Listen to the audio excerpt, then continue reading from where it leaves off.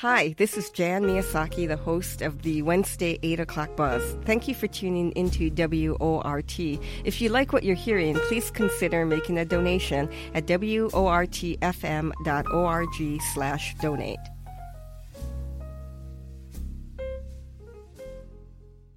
It is 8:31, almost 8:32. Thank you to Sarah Anderson for standing by. Sarah Anderson is the Global Economy Project Director and co-editor at inequality.com, projects at the Institute for Policy Studies. And I wanted to talk with her about her piece posted at inequality.org, 10 Victories for the Working Class in 2023, from the picket lines to state houses to the White House, champions in the fight against inequality landed huge wins. I wanted to also know what that meant for 2024. And so it's great to have Sarah Anderson with me this morning. Hey, good morning, Sarah.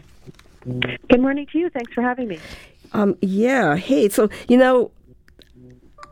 what was the top victory? What would you consider the top victory in 2023? Yeah, well, it was fun to take a pause and look back at the year, and I think it was obvious to me what stood out as the most inspiring thing, and that was that 2023 was really the year of the strike. We had very high-profile walkouts of the big three auto workers, Hollywood writers and actors, hotel workers, healthcare employees. It was really a huge spike in these kinds of labor actions. Just one factoid on that. In October last year, companies lost more workdays to strike than in any month during the past 40 years. So, and the exciting thing was that many of these wound up with really strong contracts. And I think it is a moment where we could see a turning point in the U.S. labor movement that has been in decline for so long. But getting energy out of these successful strikes in 2023 to really rebuild. And there was good news in other ways. What about what was going on at Starbucks and Amazon? Yeah, well, those are really tough battles. Workers have been trying to organize at Amazon and in Starbucks cafes around the country and have not yet got contracts, but the NLRB has been supporting them in some ways and trying to beat back the anti-union tactics of those employers. And so in August, the NLRB issued a ruling that will make union busting harder in cases where a majority of workers have signed union cards. And so under this ruling, bosses who engage in unfair labor practices will now be forced to recognize and bargain with the union, even if there is not an actual NLRB election. So hopefully that might make it easier for these workers to finally get contracts. It's just crazy that I think it's, hundreds of Starbucks stores have voted to unionize, but they still haven't gotten their employer to sit down at the table and actually negotiate a contract.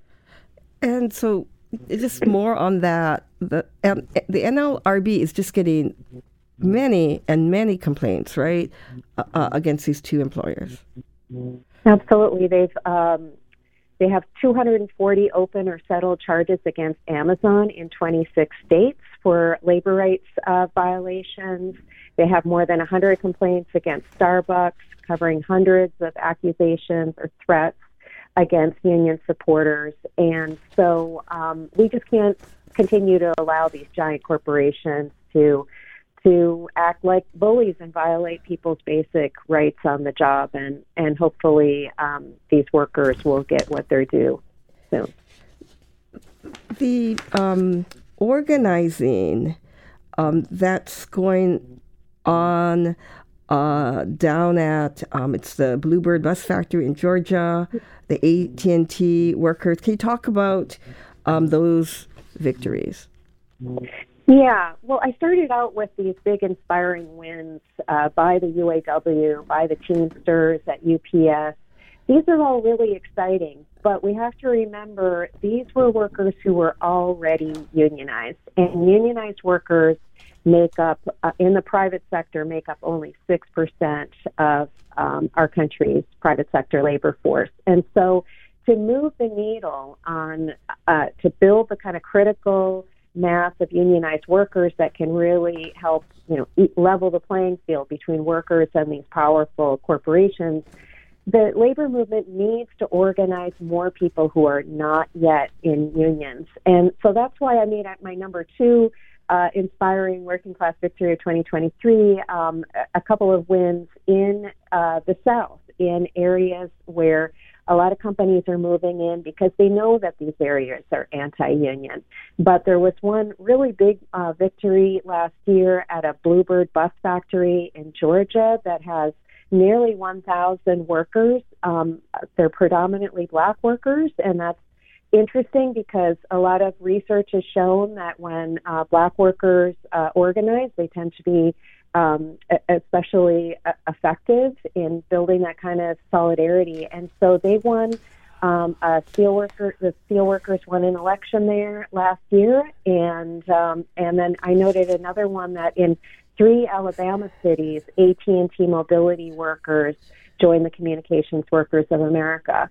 So these are, a couple of examples in an otherwise, very difficult organizing environment in the South. But I want to mention that building off of the UAW victories with the big 3 automakers, the UAW is now also very aggressively trying to move into the South, encouraging non-unionized workers at car companies, many of them owned by foreign companies like Nissan, Toyota, Honda, Hyundai, and really trying to branch out into this non-unionized part of the auto sector. And they claim that they are getting a very positive response. They're getting workers at these plants to sign cards indicating that they are interested in forming a union, and they claim that they are getting a lot of traction.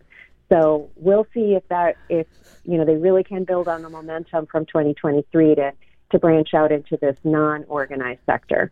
What do you what accounts for this? I mean, when you listen to Shawn Fain speak, it's just, you can't help but be saying, "Wow, this guy's amazing." Is it just the leadership and the strength of organizing? What's accounting for this? Because it is really, especially in the South, right?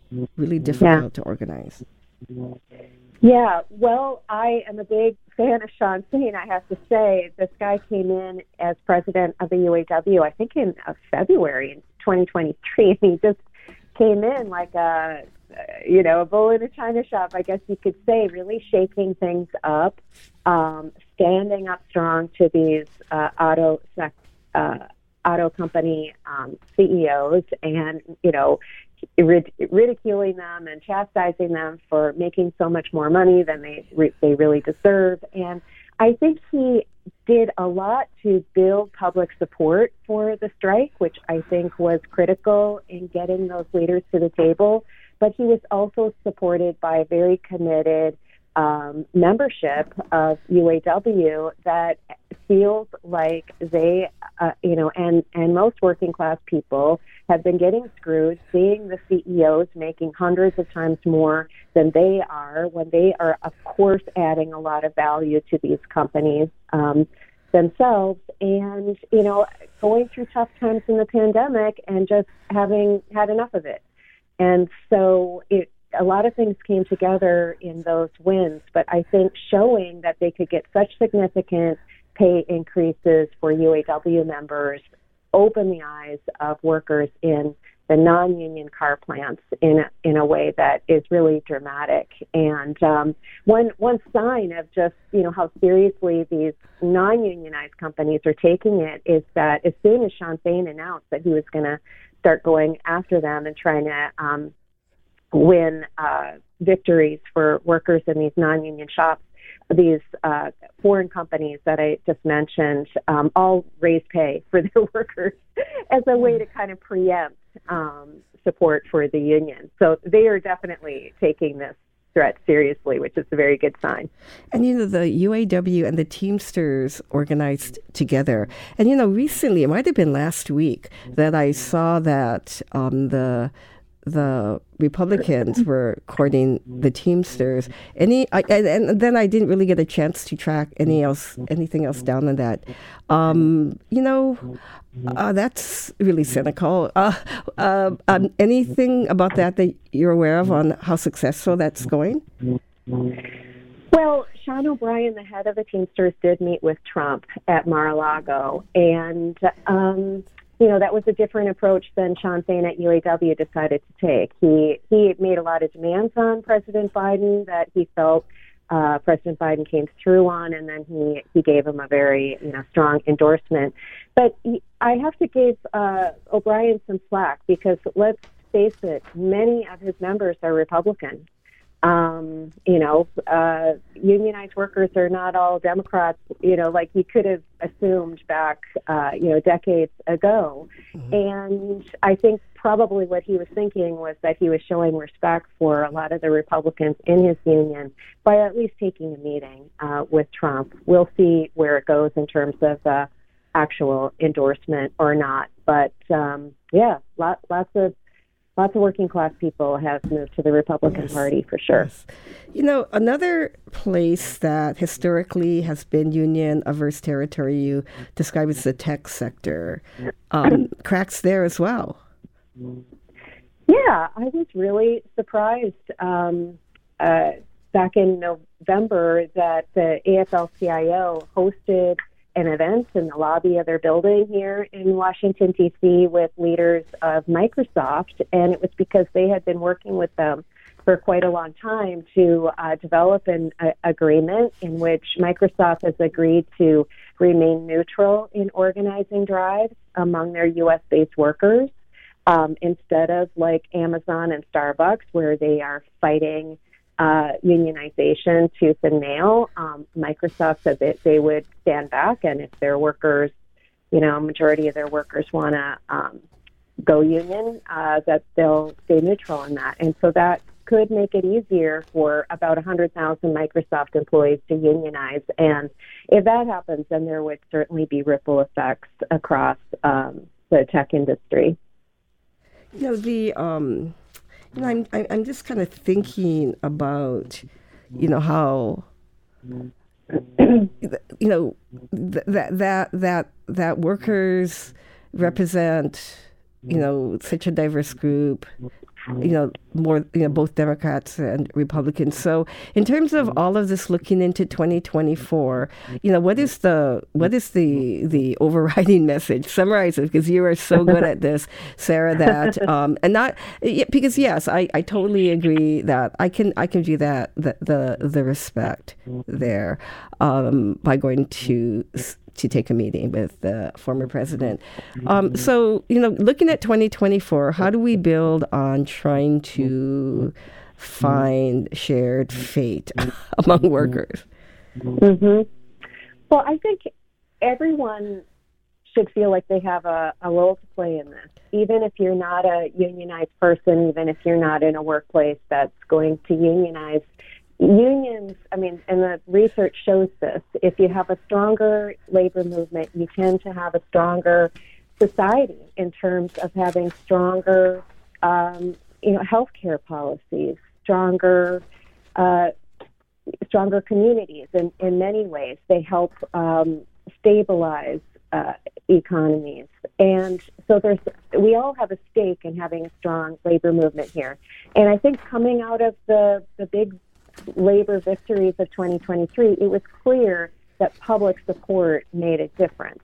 Even if you weren't walking the picket line, if you were speaking out, if you were answering polls, the polling really shows that Americans were behind the auto workers in that fight, that it can change the dynamic and make it much tougher for CEOs, the overpaid CEOs of so many of these companies, to just dismiss the concerns of their workers, because they're selling products to us. They need to operate in an environment where they have broader public support. So I think if you're inspired by what was won in 2023, now's the time to, keep speaking out in support of these unions as they try to organize the unorganized. That is the big challenge going forward. And, in some places,